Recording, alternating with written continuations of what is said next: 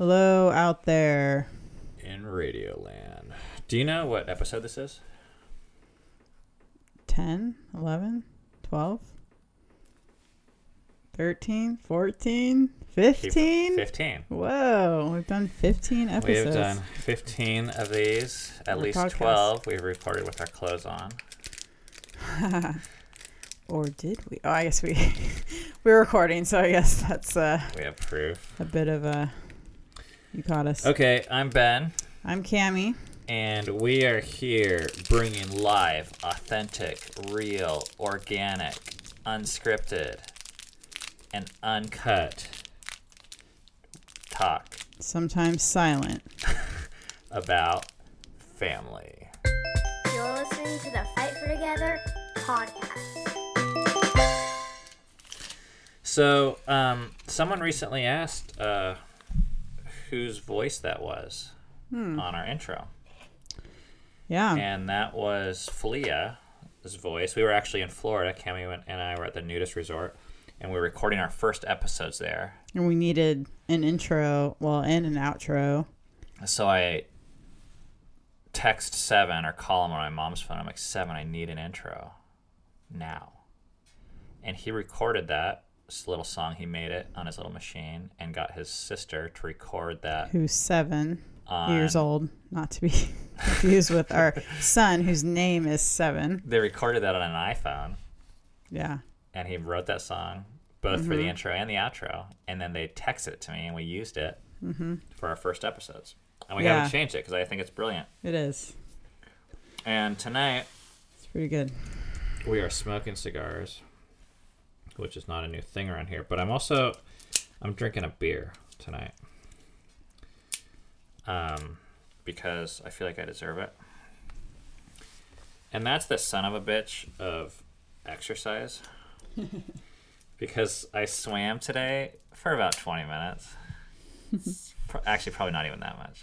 And swimming always makes me feel like I really did something. I don't know if it's just because I can't swim very well and I feel like I'm drowning for the 20 minutes that I swam. So I swam for 20 minutes, and then I ate a whole pizza, 2 cookies, a glass of milk, and now I'm drinking a beer, which I don't think even... But hey, I think these cigars are fat-free. Yeah. And I'm drinking a Lagunitas Citrus Anesis Pale Ale, which has been my go-to. Lately, I go through these phases, and I get so attached, and then I get over things very quickly, but it's like a 7.5%, so I'm pretty excited about that. And I'm actually wearing my Patagonia Nano Puff jacket, which was the highest level of insulation that we took on the entire Appalachian Trail that I did. This was like, people say, oh, pull out my down puffy jacket for when it's like, when it was literally 10 degrees out. This is what I wore. And I'm wearing it in my house right now because we have not turned our heat on. And when I woke up this morning, I could see my breath. It's been so cold. It's been down by the fire. We're cranking the fire, and it's up to 52 because it's been 20 degrees outside most of the day. But I really want to make it till Friday. It'll be the latest we've ever made it without using the heat. You're so funny. Like, why do you like to push it? I was thinking about that because I've been reading these books that Richard Rohr's been writing, and he's talking about how Jesus never really came to he didn't talk about heaven like a whole lot, if at all. Like, he wasn't really telling people to do something for the future. Mm-hmm. Everything he said was about the here and now. Yeah. And I used to think that I believed, oh, none of my kids are going to be spoiled. My kids are going to be badasses someday, and they're not going to be, like ungrateful little sons of bitches. Mm-hmm. So that's kind of why I thought I was doing it. That's the easiest thing to say. Yeah. But I was thinking about it just in the last couple of days, mostly when we were running and freezing our asses off the other day, because we went on this 30-degree run, our coldest of the year. And I realized I actually think it helps us live our life every day now, that we do something hard or live uncomfortable a little bit.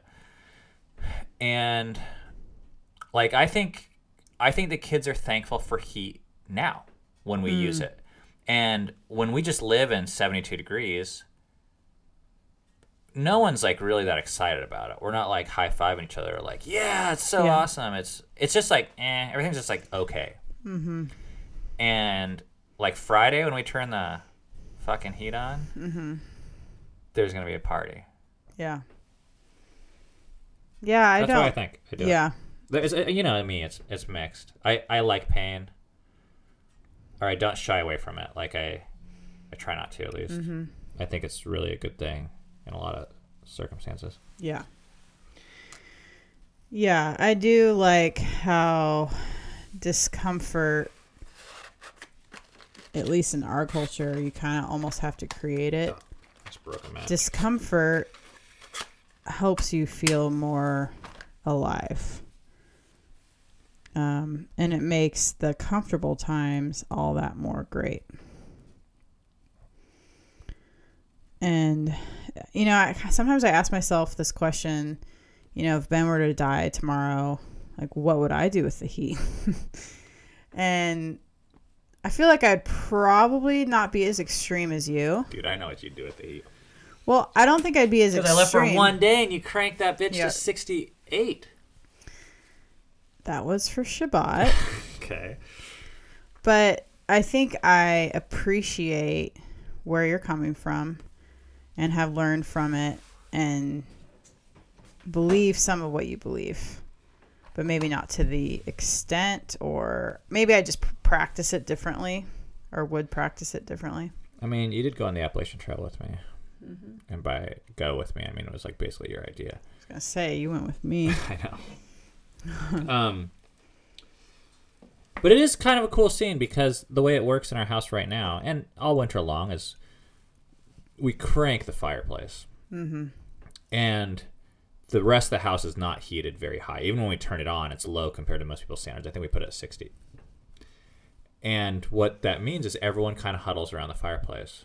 So I really like it. I do like that. I feel like the heat has a purpose beyond comfort. It actually brings us together. And, out of necessity. Yeah, well, whatever. Kind of. Artificial necessity. Right. Okay. Yeah. So today, we're talking about house rules. Mm-hmm. And so as you can imagine, in a family of 8 with 6 kids, which is how many we have. I kind of want to begin at the beginning, though. Like, let's talk about when we first got married. That's true. Because what I was going to say is that you need to have some rules with that many people because otherwise chaos. So that's what we've discovered. Ensues. But back in the good old days, we did whatever we wanted. It was you and I. Remember that? Remember that? I mean, it lasted all of 9 months. Do I remember People that? say to wait after you get married to have kids. Cami and I waited at least a week before we got pregnant. So that worked out. We did it old school or something. I don't know. So when we got married, we had no rules. Actually, that's not true. The rule we had, is the main rule. You know what I'm thinking of? No shoes? Yes. Yeah. Which was a big deal for me because I grew up in a house where we wore shoes. And if you ever want to offend an Asian. Or a half Asian. And my mom's Korean, for those of you that don't know. Go ahead and just walk on the floor with shoes. You might as well spit in their face. That's what it feels like. Is that how it feels like to you? Not as much anymore. I think I've chilled out a bit. Like now I can even tolerate it. Mm-hmm. Before though, it was like a big no-no. Yeah. And there's a whole philosophy behind that. Let's pause for a second and talk about that because I'll bet you hardly anyone knows why this is, but Easterners fundamentally view the ground as clean, which is why they sit on it, they sleep on it. Everything's low to the ground too. Yeah, you'll see these Korean restaurants with these tables that are 18 inches off the ground. They sit on the ground. It's not a big deal because the ground is clean, and that's why when you wear your shoes, which are dirty in ceremonial terms, you would never touch a dirty thing to a clean thing. It's like walking on someone's pillowcase or their dining room table with your shoes on. Even if the shoes are brand new, it still feels kind of weird, And Westerners fundamentally believe the ground is dirty, which is why that we put everything on stilts. Like beds are just stilts, like it's just platforms. And tables are just, platforms on stilts just away from the ground. So they're like, fuck it, it's dirty anyways. My feet are dirty. Might as well make it a giant pile of shit dirty more. And Easterners, like, we view the ground as clean, and even in our homes. So it's like, that's a little side educational. So as you can imagine, in these cold winters, it's imperative to have slippers in our It's home. life or death. And I left my slippers at our friend's house. I'm wearing these crappy Walmart ones right now. Yeah. I think they might be IKEA. Or no, maybe they are. No, those ones didn't last very long. Okay, so that was our rule starting off. Was very simple. And with Ben and mine's personalities, especially back then, they were more extreme. Like, our personalities hadn't been like much developed yet in the good ways. So for Ben, he is more outspoken, and so all of his rules were spoken. And yeah, we didn't have a lot, and I think I actually had rules that I just never spoke on out loud, or I would say it in like a passive aggressive way. Yeah, yours would have been like, what, clean up after myself. There's certain things that really bug you, like spitting toothpaste and leaving it in the sink. Oh, gross. Which I don't really do on purpose, but every once in a while there's like a little like toothpaste glob that gets stuck there, and I think it's not the end of the world. Or stuff from your throat, or okay, Cammy, that's too graphic for these people. We gotta keep it a little real here. We're trying not just toothpaste. I'm not like, ew, gross, toothpaste. Can't handle this type of. Yeah, I think for me, because I think everyone has preferences, everyone has rules, but for someone like me and my personality and in my stage of development of my personality, I didn't know how to voice them. So it looked very one-sided, but if you could really look underneath all that, we both had our thing. Which I still think the only rule was not to wear shoes in the house. That we clearly stated. Yeah. Yeah. Probably. So then let's just fast forward, and you also had a rule of no throwing up in between the two front seats. Okay, I thought that was common sense. That, and I know people have these excuses, morning sickness, blah blah blah. But when you throw up in someone's Honda Civic, you roll down the window and throw up outside the car, not in between the two front seats, in the middle of the stick shift. What made it where it's impossible to clean out. Yeah, that made it bad. But what made it even worse is I think I actually parked the car in front of our house and still ended up throwing up in between the seats. I had forgotten about that. I'm surprised you brought that up. Oh, funny. Okay, so then we got older and had a bunch of kids, and now we have house rules. And we fought it back and forth. I go back and forth because there's a way that house rules can be done that I really don't like. Let's talk about that way for a second. I guess my biggest beef with house rules is when someone declares a house rule. Oh, sorry, I'm burping. That's to be my beer. Not just a house rule, but like a moral imperative. So let's just take manners, for example. If someone says, you need to say please or thank you. I think that's a great house rule. If parents want to do that in their house, freaking go for it. And actually, for that matter, if you want to parent your kids that way, I think that's fine too. I don't care, whatever. But when we judge people for not saying those two words, magic words as they're called sometimes, or let's say, for example, our kids leave the house and they don't say those words, like they grow up and have their own kids.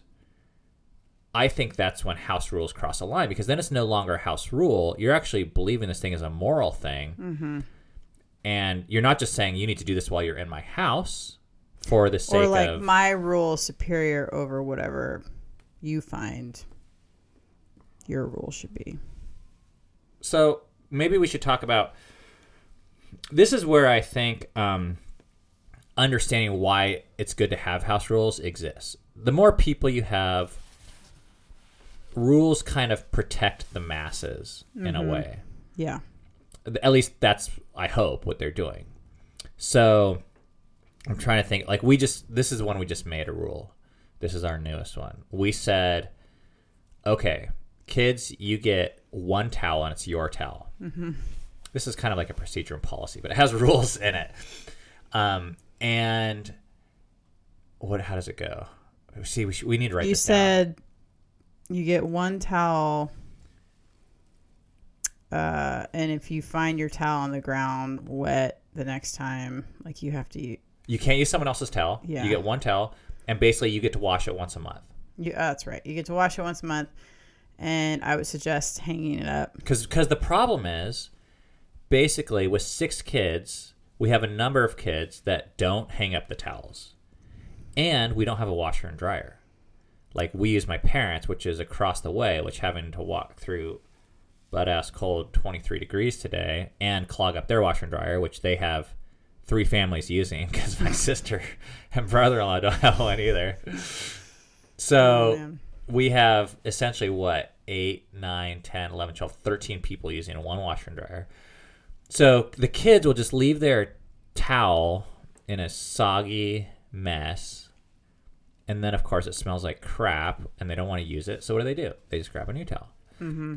And then we have loads of laundry. Is this why people have their names on towels? I don't know. We should. That'd be kind of funny.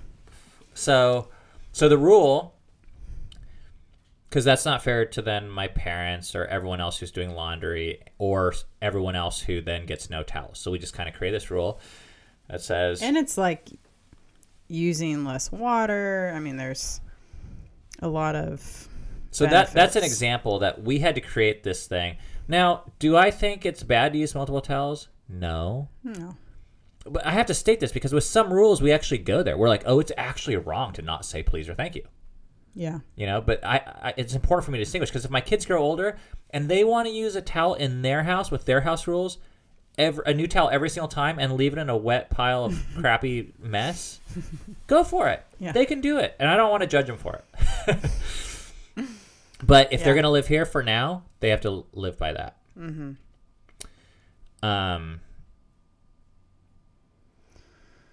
So the other purpose for rules we have found is it actually helps relationships. Like someone has to be in charge. So we're the ones in charge of the 6 kids. Eventually they can be in charge of their own life. But while they're here, they have to follow certain rules. And I think because we're in charge, I think especially us, you can start getting pretty resentful at your kids if they keep doing something that is a preference of yours to not do. For me to see the kitchen just crazy messy all the time really hurts my soul. No, I mean, it's like, well, you lose it. You go ballistic. It makes me feel totally chaotic, and it makes me feel like I need to clean it and all this and all that. And I actually, which you've gotten a lot better at. Yeah.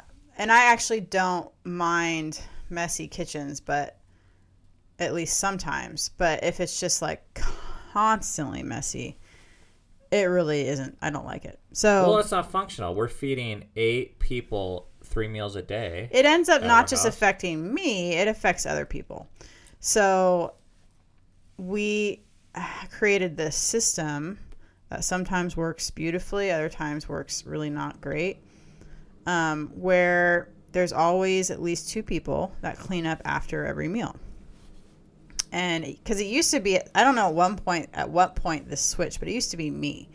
And when the kids were super small, that makes sense. I mean, I guess, Ben helped somewhat, but I actually wanted to do it. Well, I was making money and fighting wars, and that's the women's job to clean, which is All right, moving on. that was the beer talking. So, we made those rules, and I think it makes for everything, for there to be less resentment on a lot of Okay, people's so part. let's get to our counseling appointment today, because we talked about this today, and it was really kind of a cool thing. Yeah. So we're hanging out with our counselor. And first of all, we're like, we've gone to therapy now for a couple of years. Yeah. And the first year, I would say it just like saved our ass. With where we were at. It felt like a lifeline. It was like the only way we could tell which way was up. And we Yeah. would just be dying until we'd go to the session every other week. And then we'd get like an infusion of You're not alone. You can do it. not it's feeling okay. crazy. You're not crazy. You're not a monster. And we could talk about our stuff and kind of, I don't know, it was just helpful. Yeah. But the last number of, we took 8 months off to go to do the AT and things. And then the last 2 sessions have been like, Just has a different vibe where we don't feel like we really need this. It's more like, this is a nice thing to have in our life.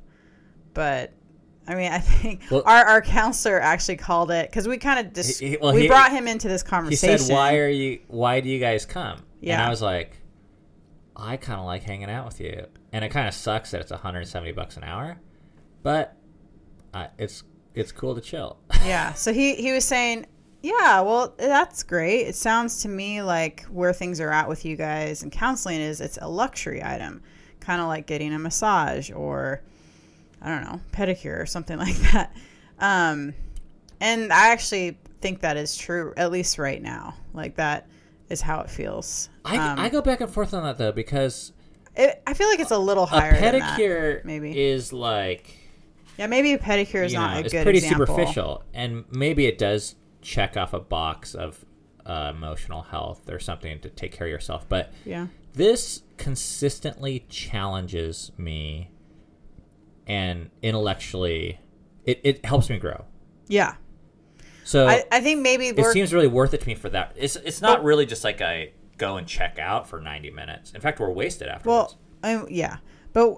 And if we compare it to the first year and a half of us going, you can't really compare it, because that was so extreme time in our life. So anyways, we're talking to our therapist, and he says there's 3 reasons, there's 3 options when you have resentment. Okay? Like when you feel resentment in yourself, there's 3 things you can do with it. Mm-hmm. The first is let it go. And that's like AKA forgiveness. He says this is the best time to ever do this is when it was like kind of based on an expectation that was unrealistic and there was never an agreement, like specifically with an adult. So you accept reality and say, okay, this is never going to happen, so I'm letting it go. Well, maybe it will, but it just... The example he gave is he said, if I want, let's say I expect to have sex with my wife 3 times a week and that's not happening, you could get resentful over it, or you have to let it go because she never agreed to have sex 3 times a week. I mean, let's assume she didn't. So then you're just getting bent out of shape for an expectation you had. But that's assuming you have the awareness enough to let it go, right? Yeah. I mean, it's all assuming a lot of things. Yeah. Okay. But that's what you would do. Okay, the second thing is to actually get angry. Mm-hmm. Like, this is really appropriate. Sometimes a resentment is a sign that some contract was broken. Could be. So let's say that Cami and I are always saying, hey, we're going to meet at 7 o'clock. And she consistently shows up at 7:20. And I'm starting to get pissed off about that. Well, it's better to say, hey, yeah, I'm angry about that, and to say, hey, I really like hanging out with you, but when you show up 20 minutes late, it really hurts our time, and I'm not able to focus. So something has to change. Mm-hmm. It's not just anger like you're throwing shit around the house, but it's still like anger's okay. It could be frustration, or it could be anger. Yeah. But the third thing, and this is where it applies to today's talk, he said that when the third option for resentment is to create a contract. Because there's kind of like anger in the making. So sometimes there's things that are undefined. And this is what I notice why I create a lot of the house rules that Yeah, I create. Because you're pretty good at catching those resentments early. I think you feel it earlier than I do, and I think you have no problem like with confrontation, which maybe isn't even really confrontation for you, but it's, you know, setting up a rule. To me, there's going to be a confrontation at some point. Yeah. It's just saying, let's have it up front when the energy's low instead of, I Yeah. don't want to blow up. Yeah. So, for example, when I hear the kids taking a shower, and after about minute 11, my blood pressure starts to rise. And it will continually go up You're like, who's still taking a shower? until either the shower gets turned off, or I would probably explode around the 30-minute mark. Like, actually explode. And so, and this was an ongoing thing, and we have 6 kids, and there's 2 showers, and it's, of course, cold in our house. So, and I get it. I don't want to get out of the shower either. But I realized, okay, we need to create... You realize you have an expectation that showers should only last 10 minutes unless you're going to pay for it. You know, it was kind of your way of thinking about it. So really a contract is saying, I have this expectation. I need you to meet it. And if you don't, then blank happens. I mean, I guess that's with our kids. I mean, because I'm paying for the shower. But like if it's a friend, like with meeting a friend, it's different where you still have the expectation and you still voice it and you say, hey, if I'm going to keep meeting with you, I really like meeting with you. If I'm going to keep meeting with you, then I need you to show up on time. Or, yeah, with you and I, it's different because you and I like would discuss it. There'd be a discussion of what do I, like, let's take sex. Let's say, I want sex 5 days a week. You're like, well, I want it 2. And we're like, well, how about 3? And we would like agree on that. Yeah. And then we say, okay, let's shoot for these days. With kids, it's a little different. So a contract is really kind of maybe a vocalized rule with a clear set of like consequences or rewards or however you want to set it up. So we did that. That's another rule that we had more recently. We said, okay, everyone gets a 10-minute shower. And this isn't just for the water bill, although it is that. But, you know, with 6 kids sharing 2 bathrooms, certain kids staying there for 45 minutes, and we would like be missing kids. We'd be like, oh crap, it's time to start this, and someone's like 25 minutes into their shower, Yeah. and we're like, so we said you get 10 minutes free a day. And I don't care if they shower every day. I don't care if they shower once a week. It doesn't matter to me. Yeah. But no more than once a day. And after that, every minute is what, 10 cents? I think so, yeah. I was thinking, you know, if they want a 20-minute shower, I'd want a 20-minute shower. They could pay $1. Yeah. And I don't think that's about what the goal was. Like, that's about what we pay in So- electricity, and we give them the money for allowance even for free. I was going to say, for our listeners, they need to know, like, we give them an allowance every week. That's not even tied to chores. It's just Because I want them to learn the cost of allowance. things. Yeah. So, but here's the thing. Like, I think a lot of people feel guilty about that or would, like, shame me for creating a rule like that. But you're gonna, if not, I'm gonna be pissed. There's just no way around that right now. Now I might grow out of that, but right now I'm gonna be pissed. And I don't want to be pissed. And no one around this place wants me pissed. So it's better to create a rule around an expectation than it is for me to constantly building resentment. And who knows how that can come up. I could lose my temper. I could just not talk to kids. I could just, you know, passively aggressively go down and turn the hot water tank down. I was just thinking that. I was like, oh, that'd be so horrible. But Cammie, you're saying, I mean, we were talking about this earlier, and you were saying you will go months. Yeah. I think I have, and I don't think this is negative or positive, but I think I have a high tolerance for just my expectation getting walked on. And then eventually I feel like I don't really like this. And then But then a lot of times, And by that time, you're bitchy. yeah, I'm just like really pissed off. It's not very constructive talking. It's just like it's not nice. It's not like, so I know that I also need this kind of thing. I just look nicer because it doesn't happen as quickly for me, but it's the same end result. Or I'll have this cycle too, where I think what happens with me is I just every so often get kind of like mad at the kids, like almost like illogically, but it's not illogical if you understood the cycle. Because like the kids don't get to a certain point of messiness, and I'll just like, flip the lid. Yeah. When I probably 3 days ago should have sat the kids down and said like, okay, this isn't working. You $3, you $3, you three, something where it's like the next time this happens, like you're going to pay me money or enforce or the whatever. rules that we already have. Yeah. Well, I guess that's what you just said with the $3. Well, I think that's also part of it. Like staying on kids, like if they actually violate a rule, like actually going through with the consequence. Because a lot of times I'll just be like, oh, it's okay, and it's not. And like for you, it's like it's not okay. Like I think for you also know where it leads, like really yeah, because quickly. I know, like I said, if I'm either gonna get pissed now or later, and it's better for everyone. It's not even pissed actually. It's just like I'm gonna communicate. You're frustrated, yeah. But I'm less frustrated now. In fact, I'll be frustrated if it Yeah. keeps on going. Yeah, But resentment it will build up. yeah.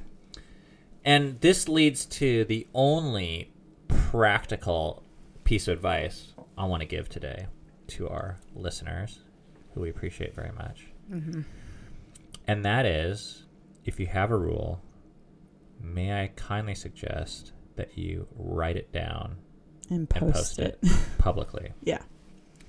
And go over it with your kids. Go over it with the kids. Once, but you might have to keep Well, coming every back time to they it. break it, you might have to point it, because what has happened with us is there's a lot of things are always changing, and it's okay. It's totally awesome if the rules change. That just shows it teaches everyone these aren't moral issues. They're not carved in stone. It needs to work for you and for the kids and whatever. And if it's not, then and you really want it can tweak consistent. You don't want it to be just like, oh, I'm going to enforce this when I feel like it. So even when it kind of doesn't do any harm, I think it's still better to enforce it, because if not, you're actually teaching the kids that the rules don't matter. Yeah. So even if it's not like, okay, I'm just like, yeah, they took a 20-minute shower. Well, I wasn't feeling upset this time, so whatever, go for it. Well, and our kids don't go to school and they don't get like tardy slips or have any of those checks and balances. So we're it for them. Like, What are you saying? Like teaches other stuff? I mean, I just think our kids have it pretty good in light of. Oh, you don't feel bad for them? Well, I do, but right at this moment, I'm like, come on. Like, do you know what I had to do? I had to be there at 7:25 a.m. every morning in high school. We don't feel too bad. I don't know. They did put out a lot with the Appalachian Trail. Yeah. No, I'm not saying our kids are They don't spoiled. have it easy. It's all relative, right? Yeah, But it's all relative. But write it down, because it just allows more continuity. Like some of our rules get confusing, like especially the media ones, like for iPods and iPads and computer time and stuff, because we'll say like 30 minutes a day. Yeah. And then, something will happen. I'll be like, oh, fuck it, take 45 Or sometimes minutes. I'll add, because I'm like, I like this peace and quiet. Rainier just woke up. Ooh, he's interested in it. So I'll like add 20 minutes to it. Or the kids will essentially, not necessarily like sneak it, but, so we found it's best to say something like computer time from 1:30 to 2, if that's what we decided. Because we have these limits in our head already.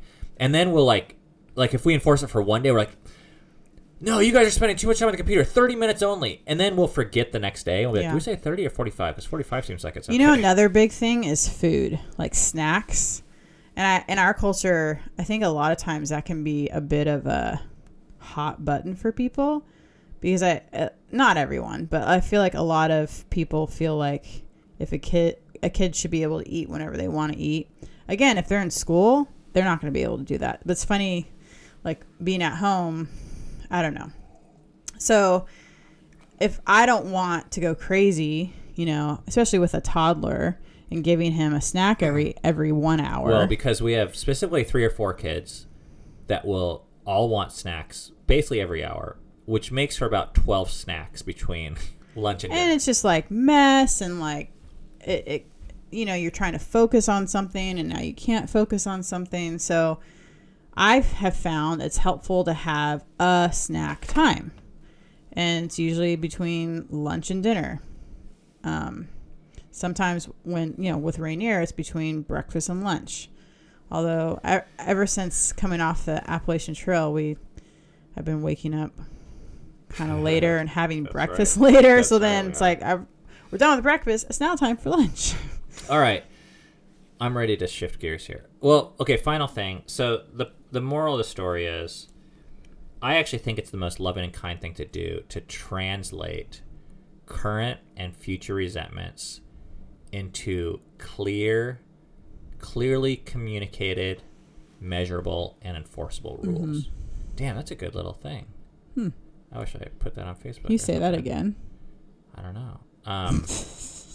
Take current or future resentments, so things that you're currently feeling, because we're not telling you to have no shoes in your house or limit your snack time. You take the things that but you're everyone already... has their things. Their things they're sensitive about. Yeah. And instead of just getting pissy about it, it's actually a sign that you have preferences, and that's okay. Yeah. See, now I'm going on. I should have just kept it as that one line. It's okay. You take a current or future resentment and you translate it into a clear, measurable, and enforceable rule. Yeah. That's a really loving thing to do. And it's also loving to enforce it. Because it's telling your kids what you can do to not make me hate you. Yeah. And I think it's teaching them how to relate to others, too. Like in other relationships.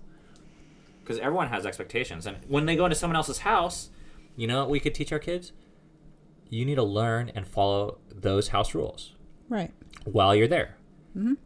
And when you make your own house, you know, create some of your own house rules. And we'll follow them when we go to their house. When you're in a relationship, whether it be a romantic relationship or a friend, like to be in that relationship, you're going to have to figure out each other's own expectations and rules and how to navigate that. And all right. You know what that means. It is time for the news. All right. And the reason why we're doing the news today is because we don't have any phone calls. No one left any messages for us. Do we have the booing thing here? Let's do something. Jay.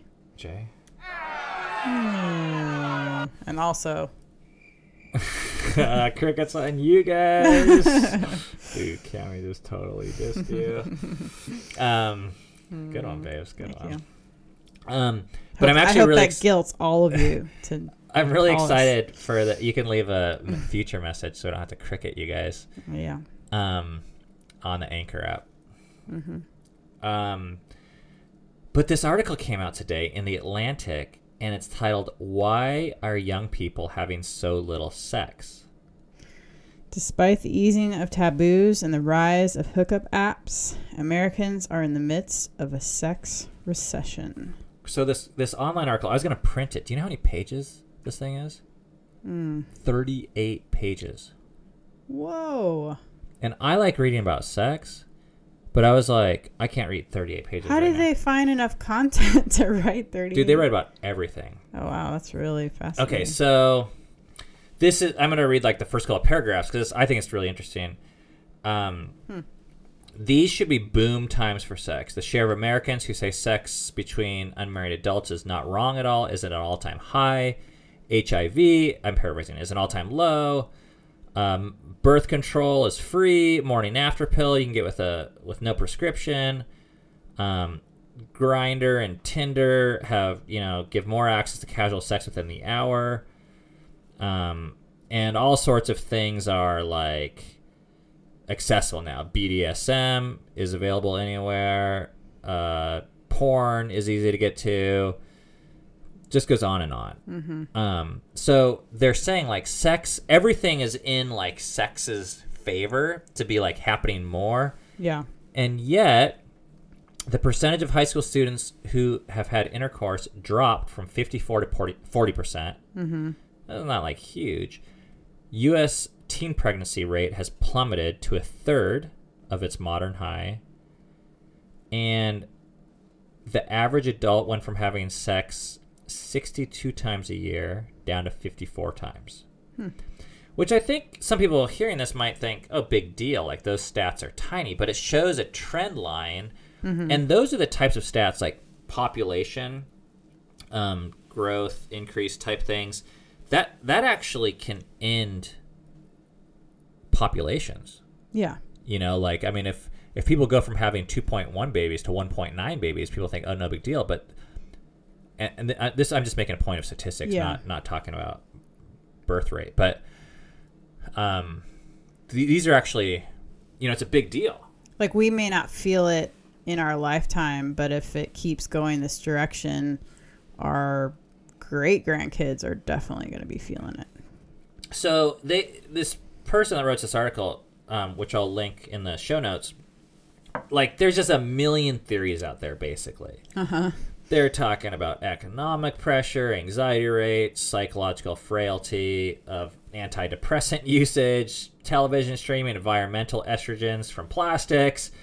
I mean, you name it. But there's, of course, the usual suspects, the big ones. Digital porn, women's sex toys, vibrators, dating apps, helicopter parenting, smartphones. So, and then there's this. Another survey found that 47% of married people haven't had sex in the last month. What do you mean? That's like, that's not. No, that's Whoa. What is it? Yeah. Here, I need. That's near and dear to Ben's heart. I need to put firewood on. And you talk about how terrible that is. Terrible. Even if I don't believe it. You don't believe it? No, I just wouldn't use that, such strong of a word. I think it's sad. I think, yeah, I mean, it's just too bad, I guess. I don't know.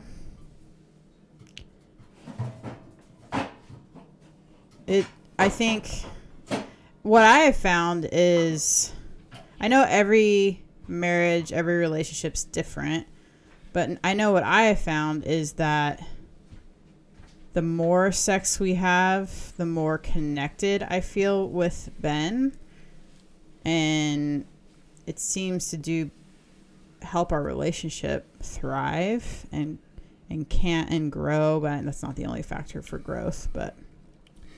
And I want to point out, we don't believe that sex equals closeness necessarily. Nor do I'll bet you there's people not having sex that are listening to this that are married or not married. It doesn't really matter to me.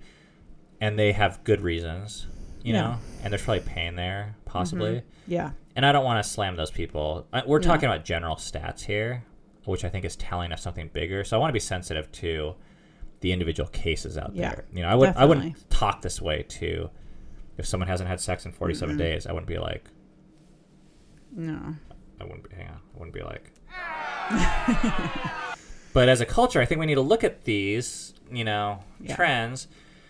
So so one of the lines here says, even people in relationships told me that their digital life seemed to be vying with their sex life.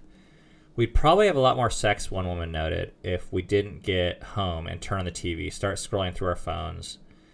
This seems to defy logic. Our hunger for sex is supposed to be primal. Who would pick messing around online over actual messing around? Well, you know, it is kind of interesting, like when there's blackouts. Isn't there like that statistic where when a blackout happens, there's a lot more babies? There's like a baby boom in like 9 months. There was like a really famous one in New York that I looked up, and I think it was like an urban legend. Oh, okay. I really want it to be true. I'm sure there's some truth to it. I found the answer. No. Apparently not. But they go through all the usual suspects. They talk about porn. And there's no one answer. No. They're just kind of like analyzing the question and talking about some theories. But more shocking, so I think the religious folks would just instantly say, well, obviously porn is replacing sex. And in some cases it was. Like masturbation is higher, which is linked to porn use. And a lot of what they were saying is porn takes the edge off of like sex. I mean, if you were the only naked body I ever saw, then we'd probably have more sex because It's like supply and demand. it's like I haven't seen a naked body in a month. Like I Right. want to now, but you could just like look sound at like your a phone. Neanderthal. I want to know. Naked body. Naked now, body, me. They talk about hookup culture and how there's, a lot more of that going on. One of the things that was really interesting about this, they talked about online dating, which I've never even. I've wanted to get a Tinder account just to like swipe. We're like too old and have been married too long to even have been a part of that world at all. Well, and we came from like a religious background, so. But I'd like the feeling of being on Tinder and just like, because everyone's talking about swipe right or something, but I feel like it'd be weird if people saw me on there, because I'm just kind of like screwing around, like I'm not actually looking for a date. Not literally. Are you kidding me? I don't have time for dates. I have to be recording podcasts, Talking about talking about dating apps. But it says the very existence of online dating makes it harder for anyone to make an overture in person without seeming inappropriate. What's an overture like? Okay, so this is crazy. What they're like saying. A hookup? Yeah. Yeah. Well, Or no, not like just a hookup, but like a hey, like if you're at a bus stop and you're like, hey, are you doing anything tonight? Yeah. People now consider that creepy because they're saying weird. online dating or dating is this thing that happens online and it happens on these certain websites. So therefore, anything that happens outside of it, people are almost considering it like sexual harassment. Because like, I mean, imagine I'm just at a restaurant makes with you and I sense. think you look cute and I'm like, hey, I think you look cute. People are like, whoa, I didn't ask for that. Whereas that was the only way you used to be able to like meet anyone was by physically breaking some weird social barrier. Be like, really like your shoes. Can't say that anymore. You have to. Your shoes are You have to cute. be on the app. I have to be on the app. So it like sandboxes dating into these places. Really weird. That is weird. This one is interesting too. They're talking about inhibition, and they say millennials don't like to get naked. If you go to the gym now, everyone under 30 will put their underwear on under their towel, which is a massive cultural shift. And people are designing master bedrooms with like their own changing rooms and bathrooms, like even within a couple. Wait, so they're putting their underwear. Is this like an same sex locker Like room? guys aren't showing guys. They're not naked in front of anyone, and women aren't naked in front. So what they're saying is, even within couples or what people are almost afraid to have sex because they don't want to be naked in front of another human being. Yeah. Which you and I are obviously experiencing the opposite shift with we're like wanting more nakedness in front of more people. Yeah. But this is something for us that's been really fun. We sleep naked every night. And we've done that for years. Except when it's 20 degrees on the Appalachian Trail, which Yeah. is when we're wearing a beanie down jacket and gloves. Oh my gosh. That's one of the highlights of my day. Possibly the highlight is climbing Yeah. in bed naked. It's one I of my think favorite times. It's definitely one of mine. Another one? Well, maybe. What? You're like, what? Yeah, I am like, what? Because you always tell me it's the highlight. Well, the highlight. The highlight. the Tell me highlight. what's better than that. Maybe it is the highlight. I'll Just trying to act all cute, cool as a cucumber here for that. I'm just, I don't know. Yeah, it's great. I like it a lot. All But right. so millennials aren't taking their clothes off. Yeah. So they don't want to poop and pee in front of someone else or be naked. Yeah. And that makes sex easier, I guess. I don't know. It's weird. So, I don't know. What do you think about this whole thing? It's kind of sad to me, like that the culture is shifting that way. And I think like, I wonder if it's like so this is one of my theories. Our culture is it's like highly fake and polished now. Like everything has moved online, like even dating, hookups and all that. and Instagram. I mean, everything can be photoshopped and filtered and all this.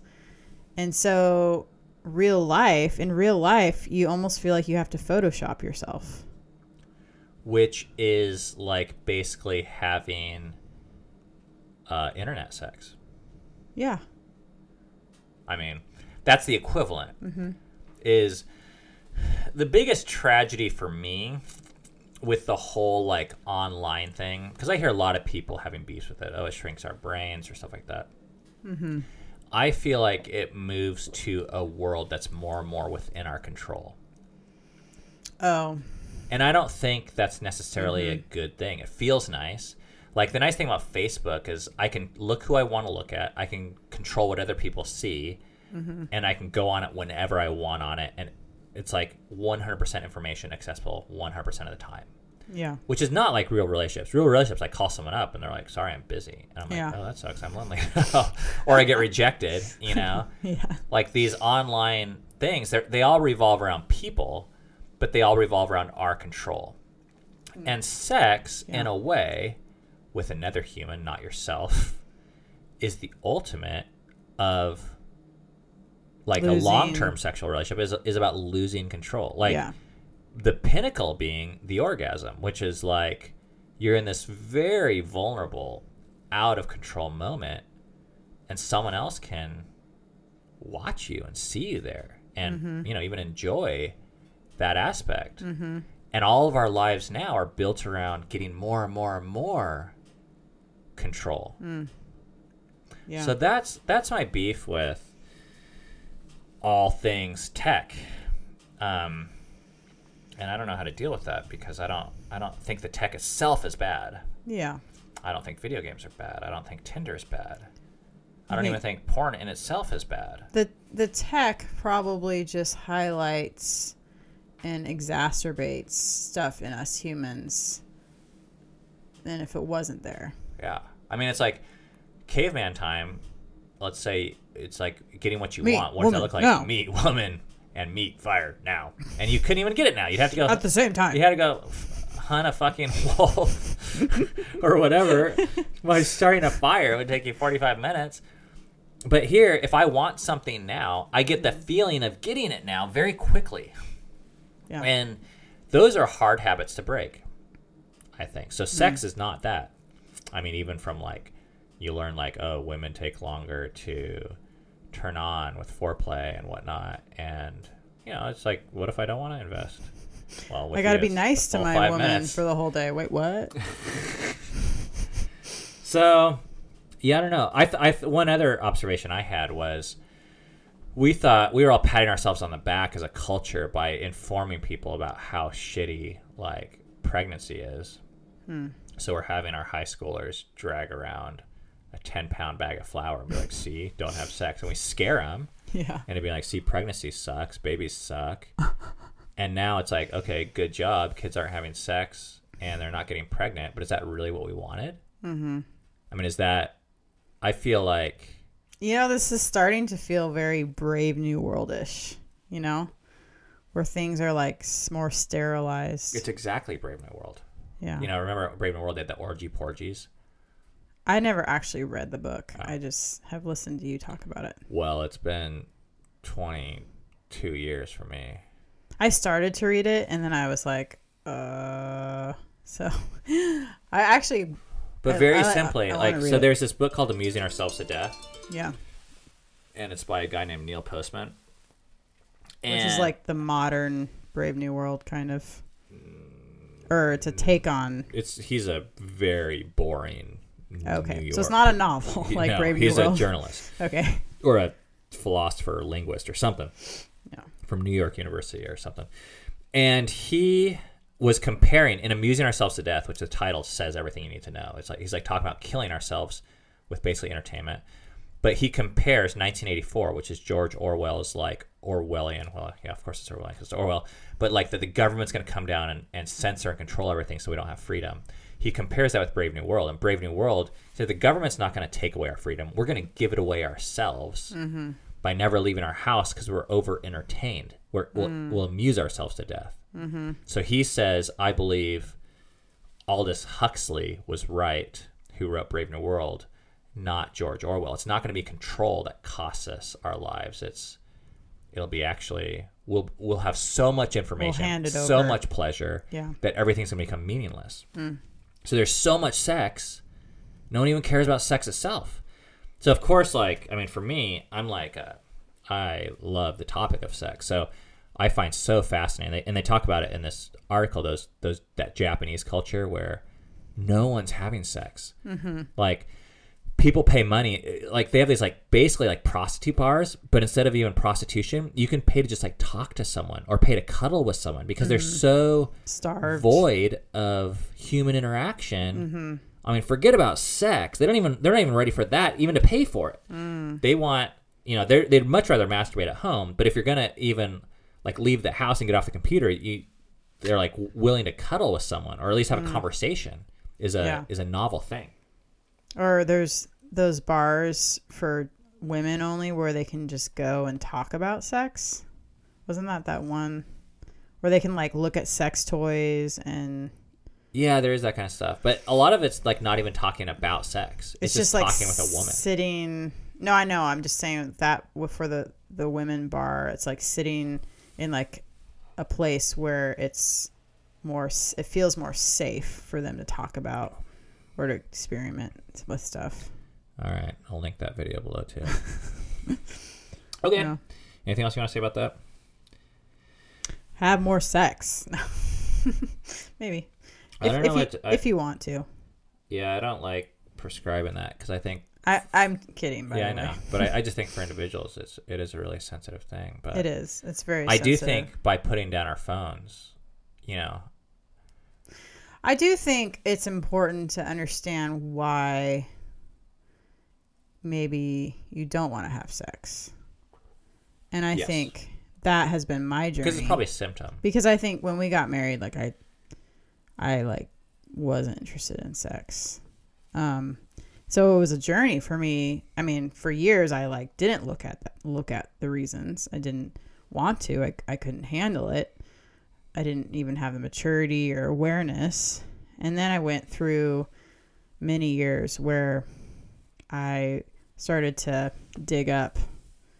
And now I don't even look like the same person when it comes to how I view my sexuality.